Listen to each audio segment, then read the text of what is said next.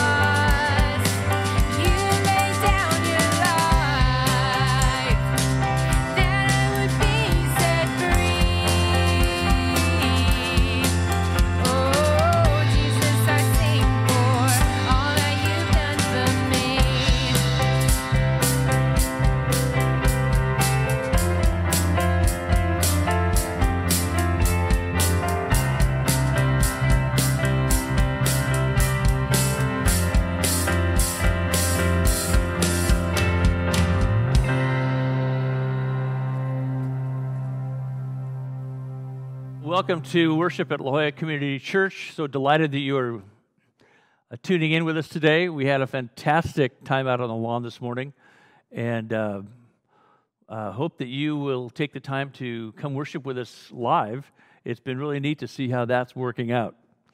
We're practicing social protocols. We have all kinds of ways to keep you safe, but at the same time to give you access to other people in a worship environment. It's really fun. So when you're ready, we're ready to welcome you back to worship on the lawn. Well, today we're continuing this series, The Good Life According to God. Last week we were talking about Mark, and we're going to continue talking about Mark this morning. So we're asking the question, what is the good life? What is the good life according to God? A truly good life. And we've come to a place where we have concluded that you'll live the good life according to God by living generously in His name.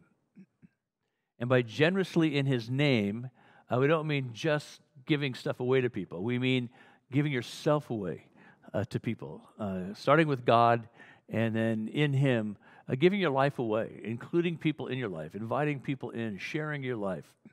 That includes your time, talent, treasure, connections, interests, questions, all of it. But to live generously is to make room in your life for God and to make room in your life for people.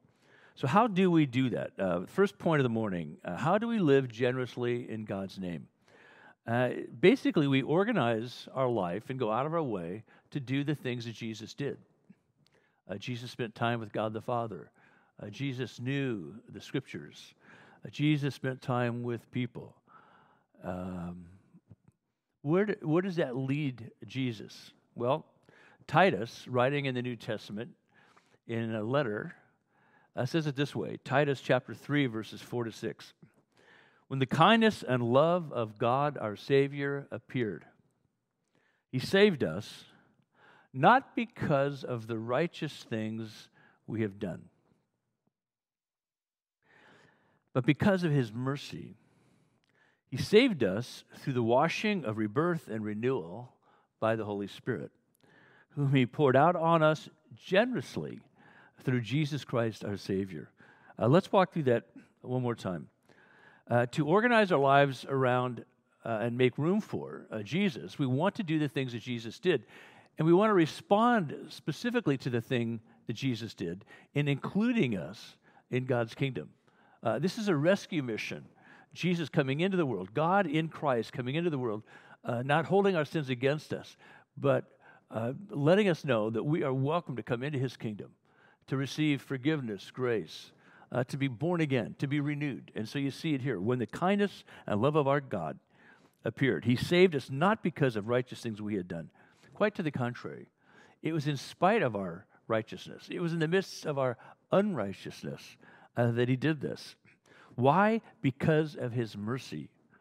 I love the word mercy. That's a generosity word. People who are merciful are generous. They're not compromising truth or diluting reality. What they're doing is recognizing the reality that all of us need mercy. And so it says He saved us through the washing of rebirth and renewal by the Holy Spirit. This salvation experience, we call it being born again. We call it believing in Jesus. We call it becoming a follower of Christ. However you refer to it, it's a process of God cleansing us of sin, clothing us in His righteousness, putting us back into our right mind, our right heart, showing us what He's put in our hands. No matter what circumstances would describe our life, He wants us to know Him and walk with Him generously right there. So it says, all this happened because He poured out on us generously through Jesus Christ our Savior.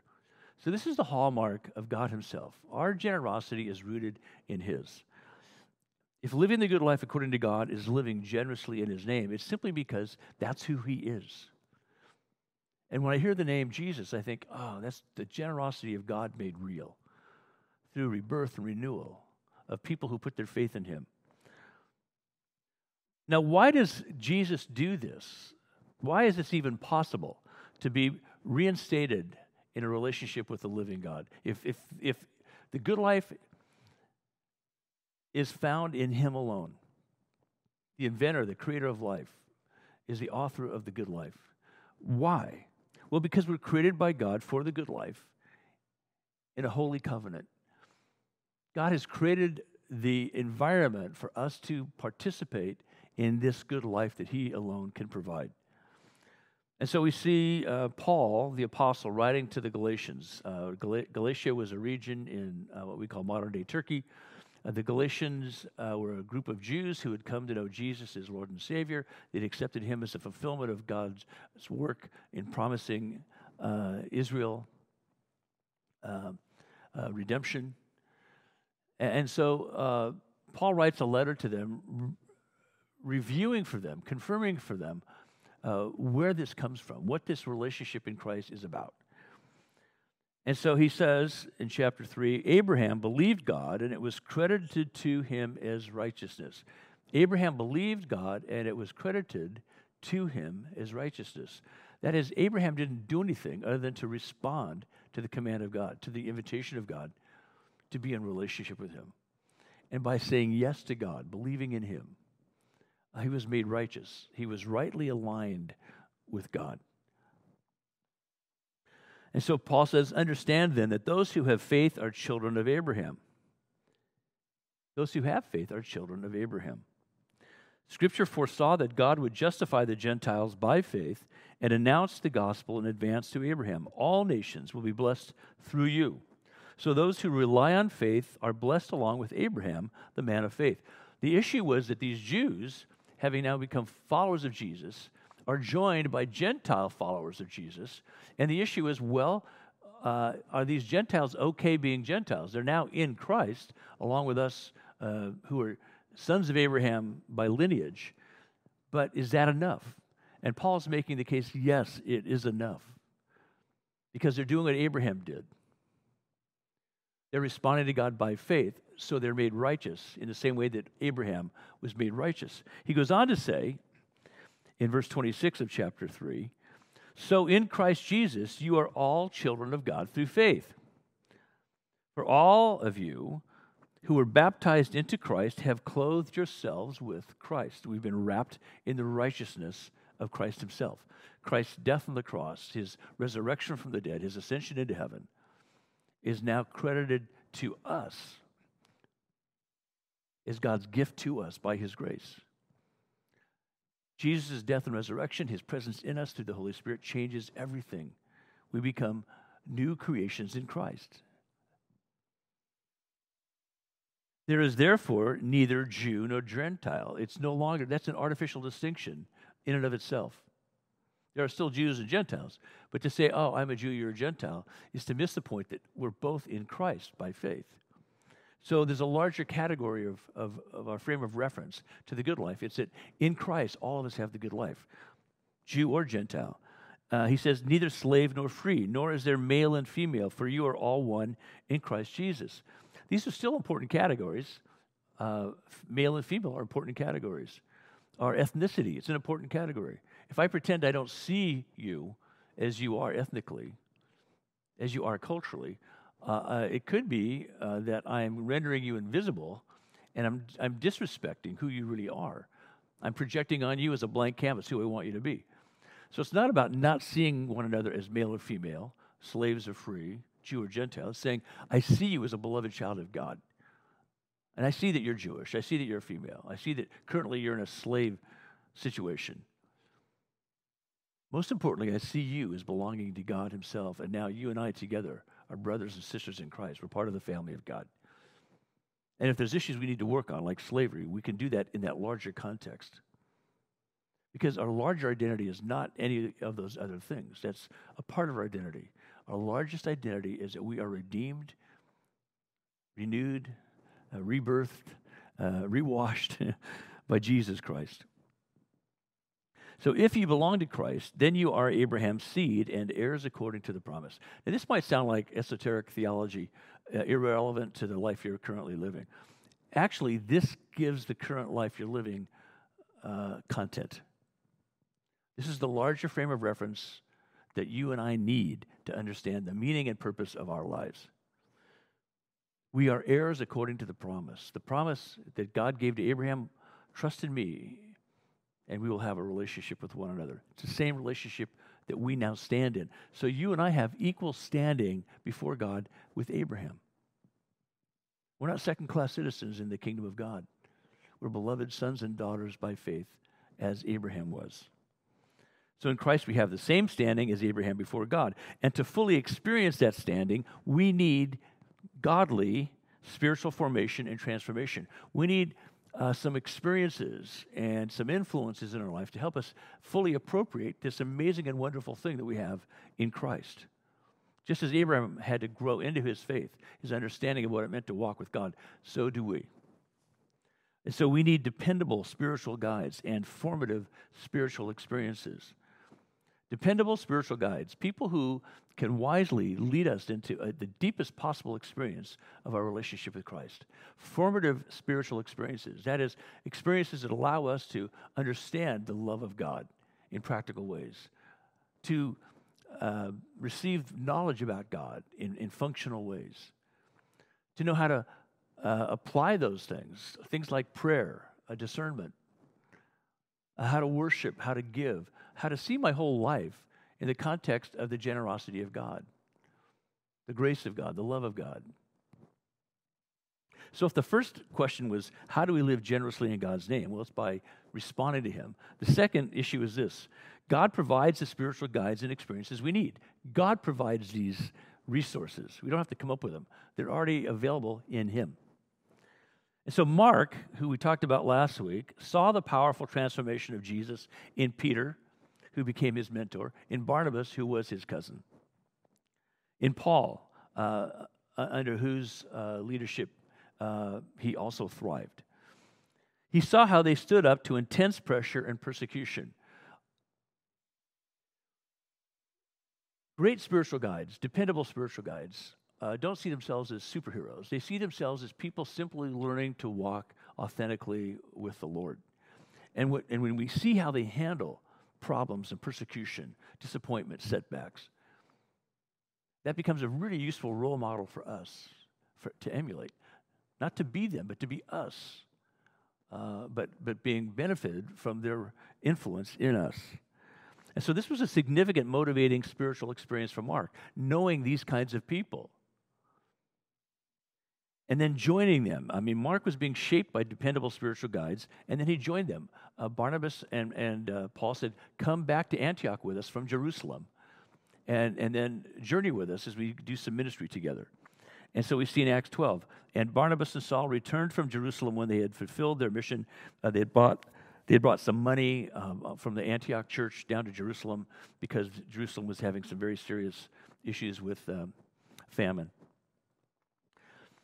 So Barnabas and Saul returned from Jerusalem when they had fulfilled their mission, bringing with them John, whose other name was Mark. So what a wonderful opportunity and experience for Mark to be included with them and brought on what became their first missionary journey. Out beyond Antioch, they went out taking the gospel to other cities around the Mediterranean. What a great experience for Mark. Well, yes and no. Yes, because wow, what a great opportunity. It's both, a dependable guide and also a formative spiritual experience being with them. But sadly, we see in Acts 13, Mark quits and goes back to Jerusalem. He just up and quits Paul and Barnabas, leaving them in the lurch. Because even though he was learning a lot, he was providing some of the support that they needed to do what they were doing. And then he just decides to leave. Was he homesick? Was he frustrated? Was he scared? We don't know. We can assume all of that. But the fact was, it was a really sad reversal for him and for them. Later, we see it in Acts 15, after some other things that Paul and Barnabas are doing in the name of the Lord, they're ready to go on another missionary journey, and they get in an argument because Barnabas wants to bring Mark, and Paul says, we can't depend on him. I'm not bringing him. And so they had a parting of the ways. Not a forever break in their relationship, but they decided to go separate ways. So Barnabas takes Mark under his wing, and they go to Cyprus. Paul recruits Silas, who is a phenomenal leader in the church, and goes out again with Silas to do ministry. It's along the way with Silas that they meet Timothy, and they meet Luke, who's recording all this in Acts. John Mark gave up too soon. Can you relate to that? Can you relate to the idea that I want to walk with God, I want to know God, I know I've had an authentic experience of coming to faith, and then all of a sudden you realize it's hard, it isn't easy, it's scary, it can be overwhelming. I remember Peter seeing Jesus walking on the water in the Sea of Galilee. He wants to walk toward Jesus, and so Jesus says, well, get out of the boat, come. And as Peter's walking, doing the unthinkable, the impossible virtually, how do you walk on water? He's looking at Jesus, and it's working. He's walking on water toward Jesus. And of course, you know the story. As soon as he takes his eyes off Jesus, he freaks out, and he starts to sink. Well, you can say he was doing something unnatural. Why wouldn't he sink? Well, it feels unnatural to us to actually trust God, to obey God. And oftentimes we quit. Maybe it's a subtle way of quitting. We stop really reading the Word. We stop fellowshipping with fellow believers.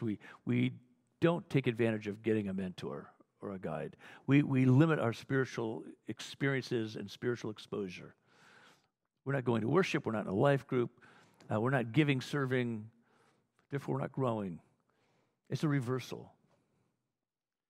Thankfully, in Mark's case, Barnabas said, look, just as I did and mentored you, Paul, I'm going to take some time to mentor Mark.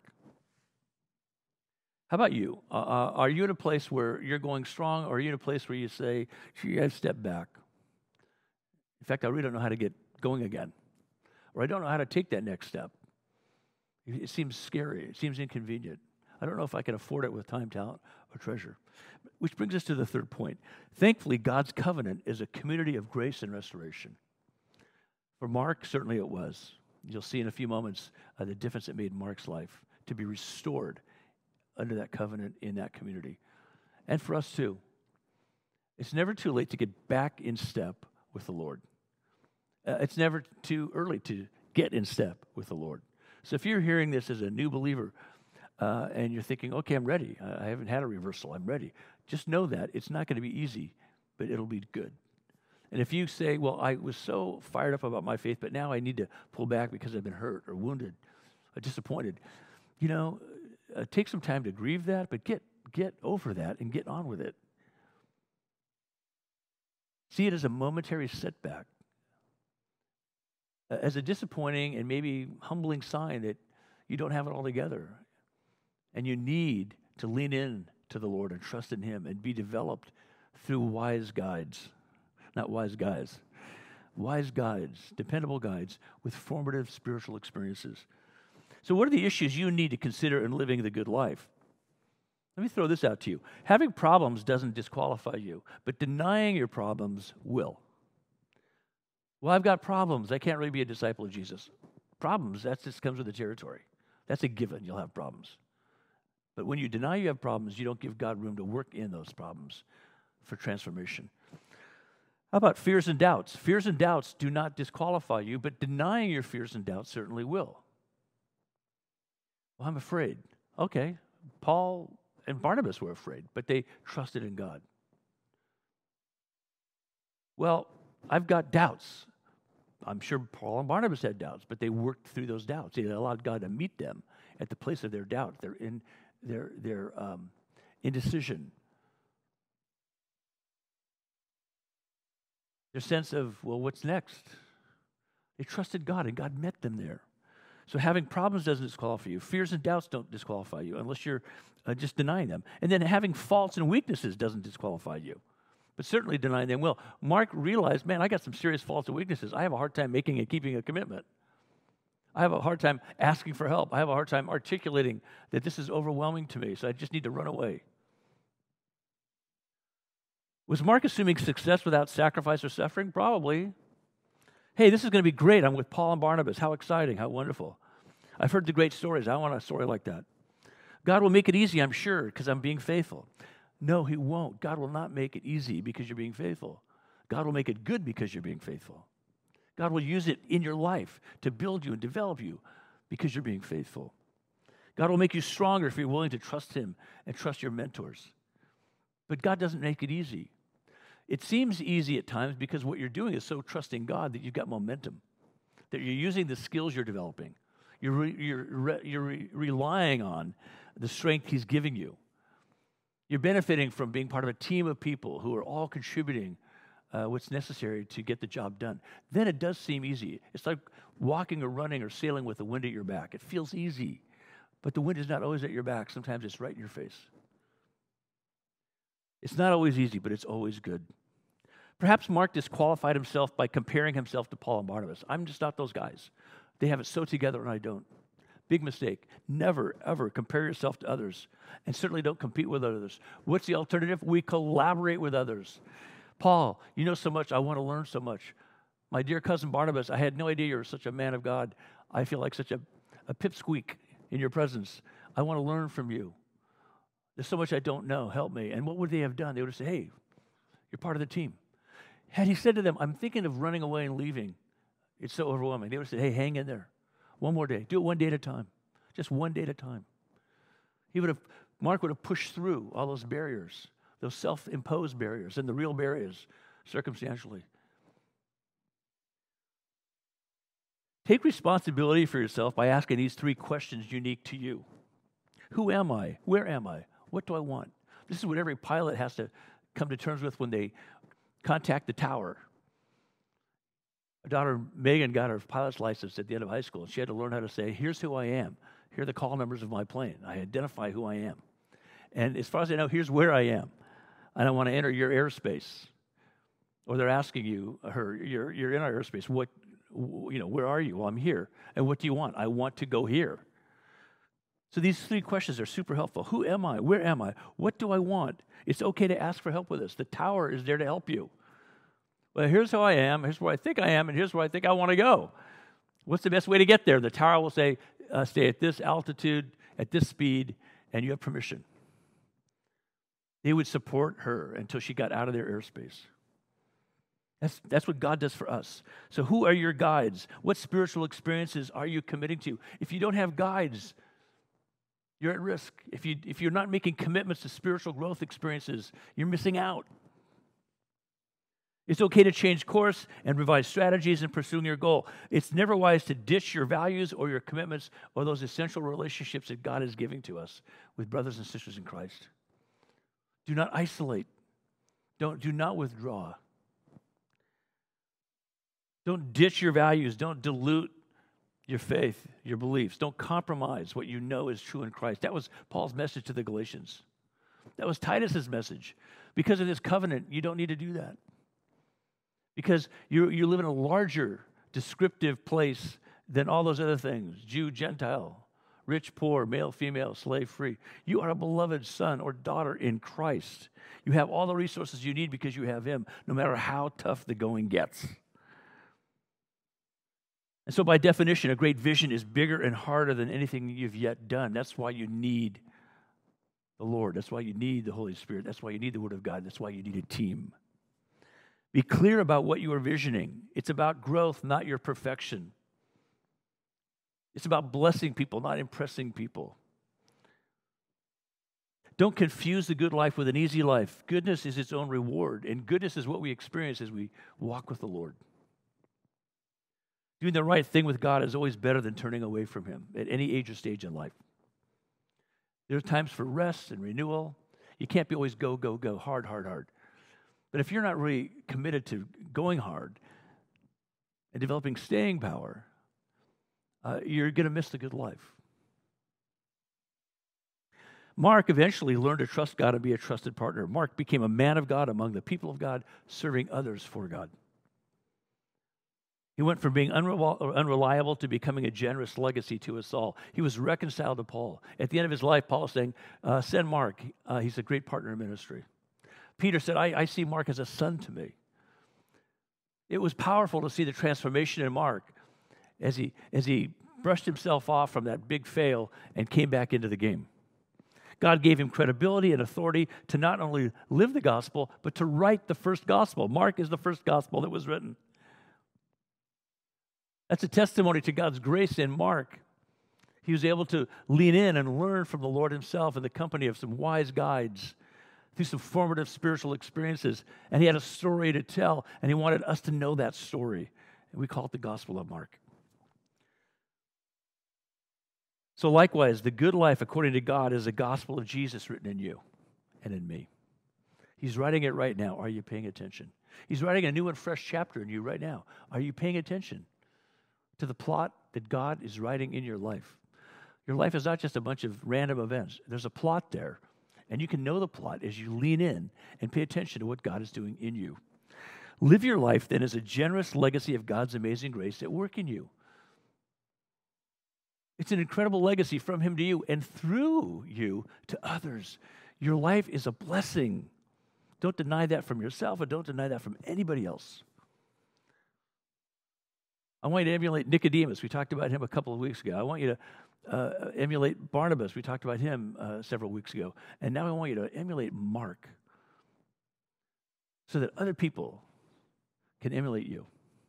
So, Lord Jesus, I thank you for my brothers and sisters, for the fact that you love us so much. You want to draw us into a life-changing relationship with you, forming us and transforming us through dependable guides and formative, transformational spiritual experiences. I pray, especially during this difficult season of COVID, when all of us feel fatigued and disoriented, maybe really discouraged and frustrated, yearning to get back to a normal. I pray, Lord, that you would show us what a new normal looks like as we learn to walk with you, even through this difficult season. I pray this in Jesus' name. Amen. Well, I hope you take this to heart. If I can do anything to help you process this, if you're in a life group, bring this back to your life group and talk about it with them.